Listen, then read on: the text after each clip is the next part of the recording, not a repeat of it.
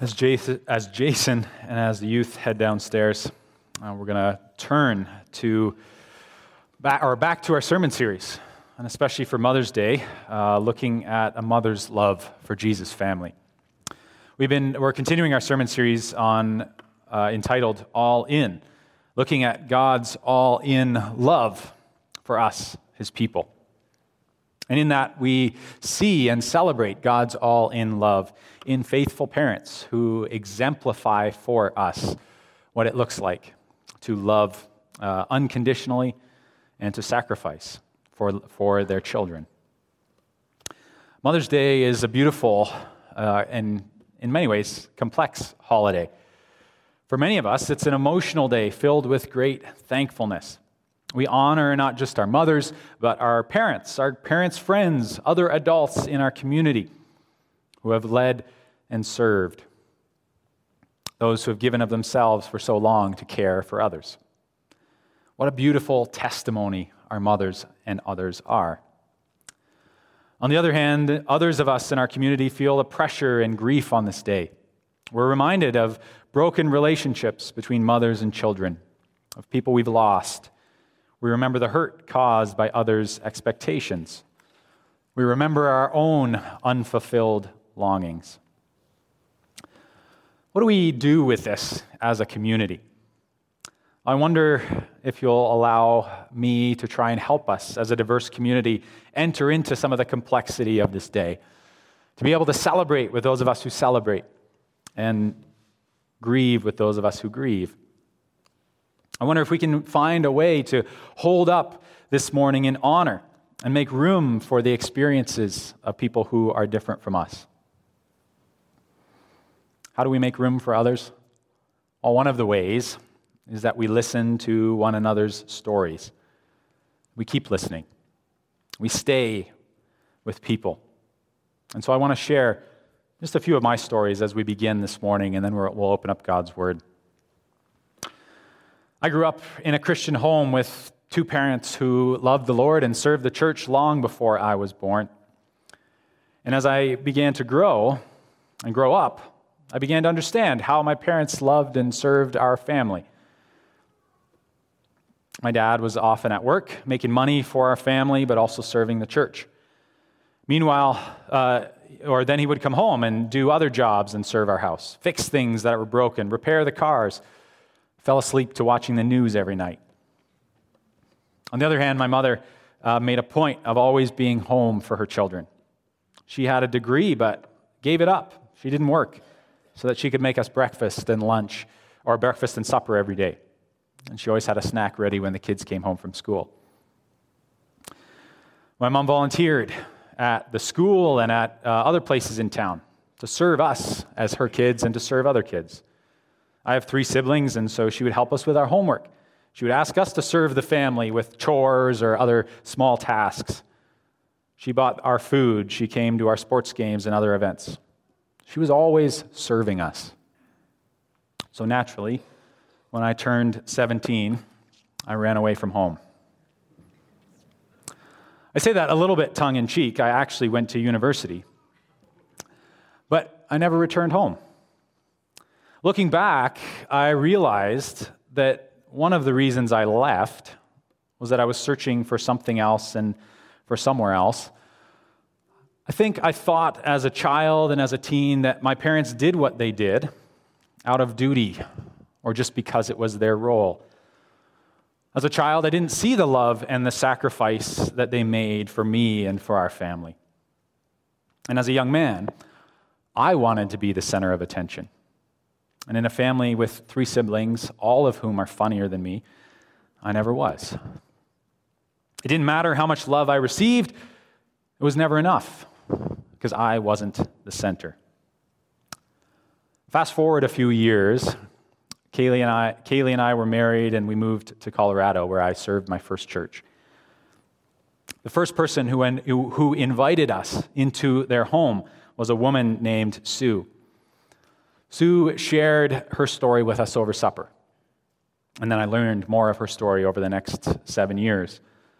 She was a little older than my parents. She was single. She had been divorced. Her daughter lived far away. Sue didn't grow up knowing Jesus. She was a professional. She served and taught communications at a prestigious university on the West Coast and then worked for a major U.S. securities company. When God brought Sue into his family, she began to use her gifts in communication to go on missions overseas to tell others about God's love. Even when the church mistreated Sue and when others ostracized her, she continued to love and serve Jesus and other people. Sue especially loved me. She would invite me over to her house for breakfast just to talk and be together. She shared more of her life and asked me about mine. We worked together for the church. We enjoyed just being with one another. She kept inviting me over to her home to make me coffee, to make me breakfast, to talk, to be together, to pray together. Sue became like a spiritual mother to me. She still is. One of those days, lost in the middle of many hours we spent together, Sue shared with me her favorite Bible verse. And you'll never guess what it is because I've never met anyone that had this as a favorite Bible verse. It's Joel chapter 2, verse 25. God's promise, I will repay you for the years the locusts have eaten. Sue had many years of pain and suffering in her life, but God was filling her with joy and peace. And God's love to her overflowed to me. She fed me with her best food and offered me gifts. She shared her thoughts and wisdom with me. When Kaylee and I sold our home in Colorado, we lived with her for over a week before leaving. As I got to know Sue more fully and more fully be loved by her, I realized two things. First, I realized the brokenness still in my own heart, how I wanted to be the center of attention. But also I began to see and understand the love of my own mother more fully. Sue did exactly the same kinds of things that my mother had. She offered me everything about herself. The difference was she had no reason to. There was only one reason, the love of God. As a child, I didn't understand the sacrifices and commitments of my own parents. I thought they were just doing what they had to do. I didn't see that even though they were imperfect, and they still are, they did so much out of love for their family, for me. But most of all, I didn't see how they were animated by the love of God. I hadn't seen it because I was trying to be the center. I reflect as we continue this all-in series that if there's one thing that destroys families, either our biological families or spiritual families, it's when we try to be the center. This is exactly the focus of individualism in the West. Everybody, everything, everyone trying to sell you anything, everyone in our culture will tell us that you can be the center, that your life is all about you. Some of us have had difficult relationships with parents because our parents did exactly that. They lived for themselves and served themselves. This is also the way of people who put pressure on others. When someone tells you that you need to have kids or you need to get married, they're not serving you. They're serving themselves and their own desires or hopes. To be the center ourselves is the thing that causes dysfunction. And yet I believe that in many ways, women and mothers bear the larger brunt or the larger part of family dysfunction. I think it's a part of the curse of the fall, going all the way back to Adam and Eve. When God says to Eve, with pain you will give birth to children, your desire will be for your husband, and he will rule over you. Family pain is a woman's poisoned inheritance from the fall, more than anyone else. In general, women carry more pain for family dysfunction and often don't receive enough credit when the family flourishes. We know that the way of the fall is not the way our world is supposed to be. And so what is the inheritance of women in the family of God? Our text this morning shows us the answer. It's only 3 verses. We're going to read them here. And it's a story that you may remember from Good Friday. One of the last words of Jesus from the cross.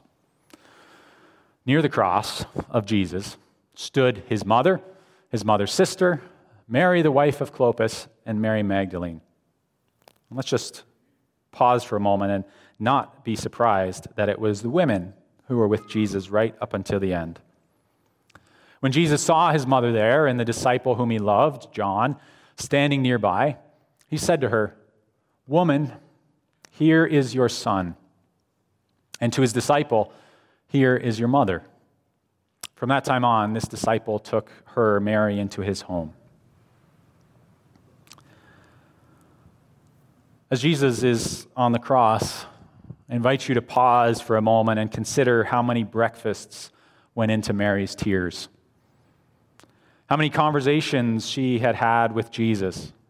How many hours they had spent walking along the road or laughing at the table or serving God's people together, even just their neighbors. And what Jesus does on the cross right before he dies is he creates a new family. He gives his mother Mary a new son, John, and gives his disciple John a new mother, Mary. Do any of us know what's going on here? Maybe you've never thought about it before. Maybe you've never wondered about Jesus' approach to family. After all, Jesus was single from everything we know from Scripture. And yet, the Gospels tell us that on the shores of the Sea of Galilee, in a little town called Capernaum, Jesus began his ministry. You all know the story. Walking along the side of the lake, he called out to Peter and Andrew, "Come follow me," and to James and John, "Come follow me." The same John that was with Mary at the cross. Some of us from a more collectivist culture may be more familiar with Jesus' way of being than those of us from more individualistic cultures. Jesus shows up to begin his ministry at the beginning of the Gospels, and he immediately begins building a family. Except Jesus' family is not one mom and one dad and a few kids. Jesus' family is a bigger group of adults, young people, children, everyone gathered together. And Jesus' family is organized not around other people's family business of fishing or selling bread or even carpentry, his own, the business of his own biological family, carpentry or building. Jesus' family is organized around his Father's business, his heavenly Father's business. Jesus was building the kingdom of God. This required a biological family and a spiritual family working together as one for God's glory. I wonder how many of us knew that the first thing, or one of the first things that Jesus did in his ministry was build a new family. Mark's gospel tells us this. It couldn't be more clear. After a few days, this is Mark chapter 2, so almost nothing has happened in Jesus' ministry. After a few days, find my spot here, when Jesus again entered Capernaum, the people heard that he had come home. But wait, if we remember the Christmas story, then we know that Jesus was born in Bethlehem. We know that Jesus' parents and his family, his mother and father, were in Nazareth. So who had he come home to? He had come home to the home of Peter and Andrew, to Peter's mother, where he was building his new spiritual family. Jesus was doing such a new and different thing that even his biological family was upset with him. Just a few verses later, his mother and his brothers come to take charge of him, Scripture says, which is to take him home. Today we would maybe commit him. But Jesus said to them, "Who are my mother and my brothers?" Then Jesus looked at those seated around the circle in Capernaum, in Peter and Andrew's house. He said, "These are my mother and brothers. Whoever does God's will is my mother and sister, or my brother and sister and mother." Jesus gives us a picture of family that has God's will at its center. None of us. Do you know why being a spiritual family is so difficult for us? It's because we all want to be at the center, just like me. Because when I'm at the center, I don't have to change. I can demand and I can expect that everyone change and everyone work around me. It's not a matter of liberal or conservative. It's not a gender thing. It's the work of sin in our hearts, turning us inward on ourselves. Dallas Willard, a famous Christian author and theologian, talks about our polarized world that moves both sides of any argument and every reality away from the truth, the way, the truth, and the life of Jesus. This is how he puts it. He says, when we examine the broad spectrum of Christian proclamation and practice, we see the only thing made essential on the right wing of theology is forgiveness of the individual sins. On the left, it's the removal of societal and structural evils. The current gospel in the West becomes, he says, a gospel of sin management. Transformation of life and character is no part of the redemption or redemptive message.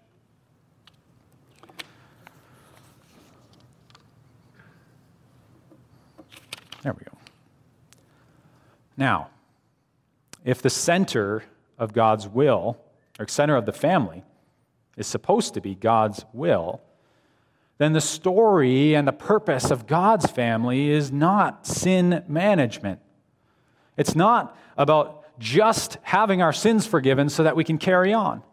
And it's not just about changing the world around us so that everyone else has a better experience.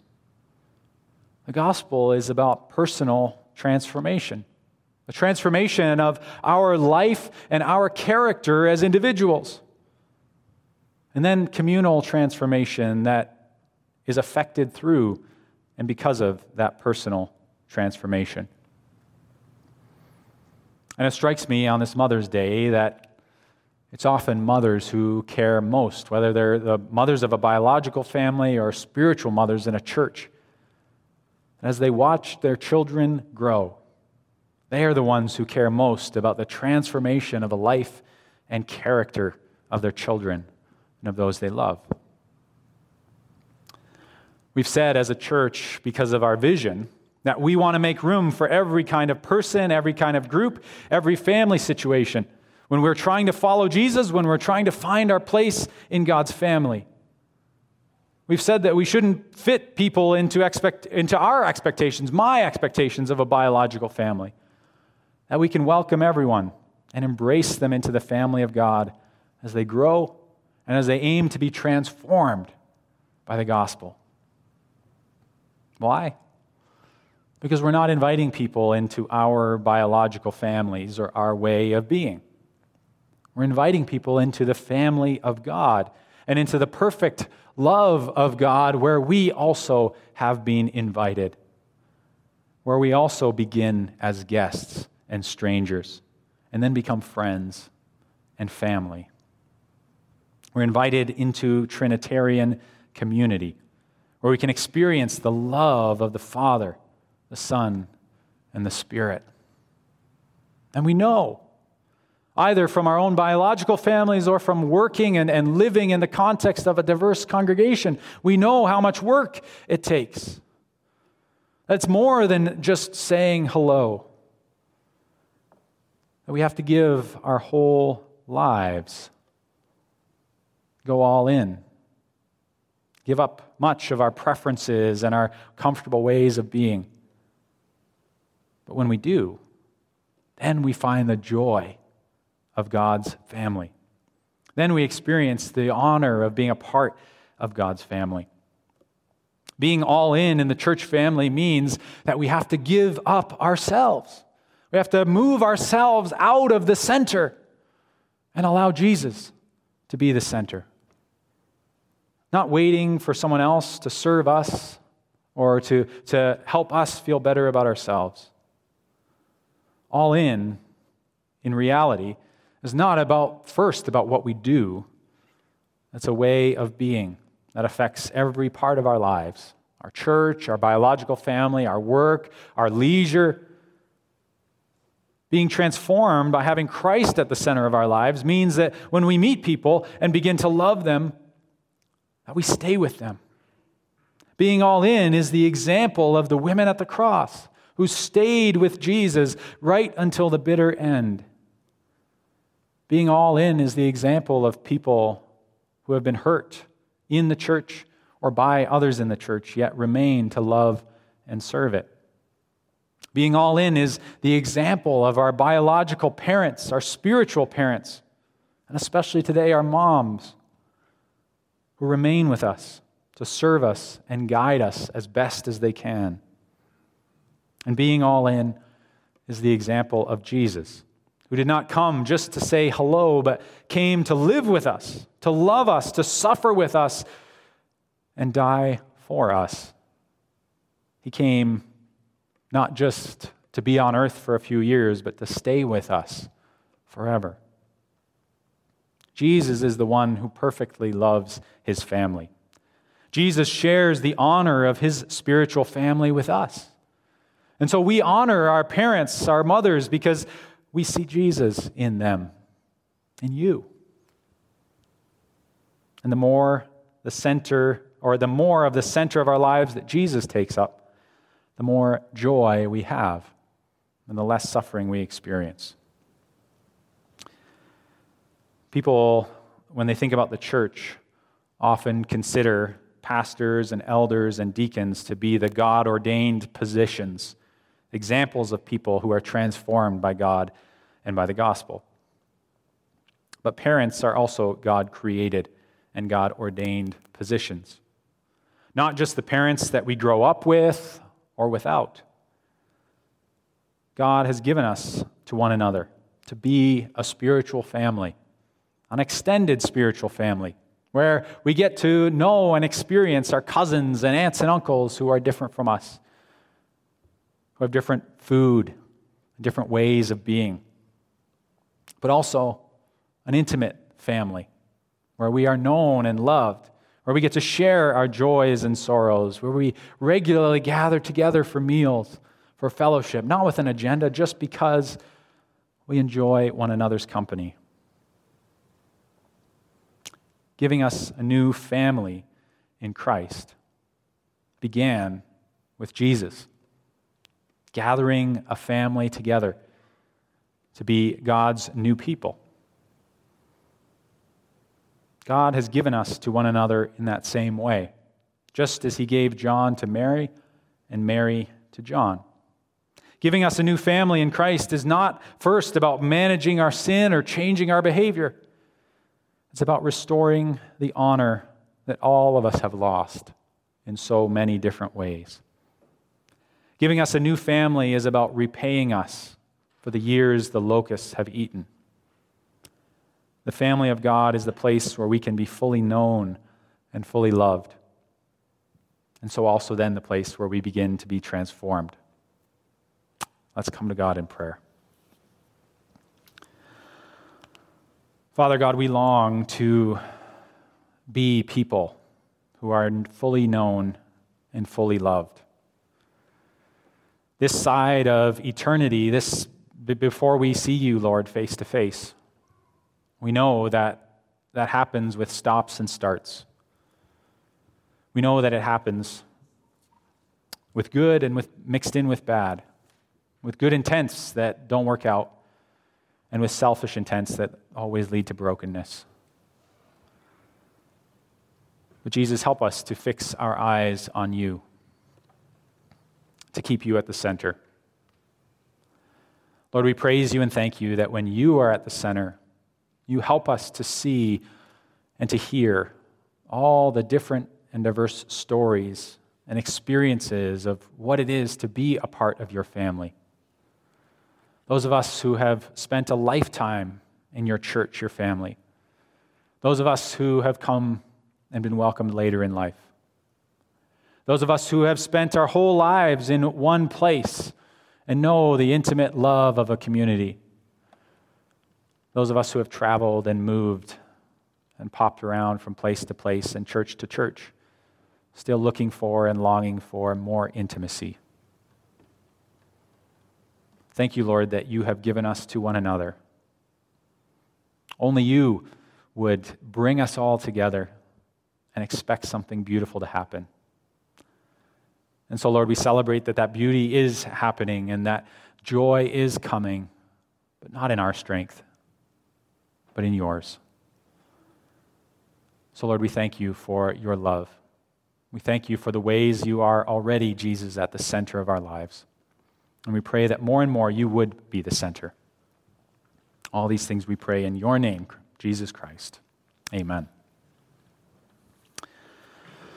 We're going to sing one more song before we go about why we praise Jesus, because he's given us everything. Before we do that, I invite you to stand, please, if you're able, and receive God's parting blessing. The grace of our Lord Jesus Christ, the love of God the Father, the power and presence of his Holy Spirit be with you and remain with you all. And all God's people say, Amen.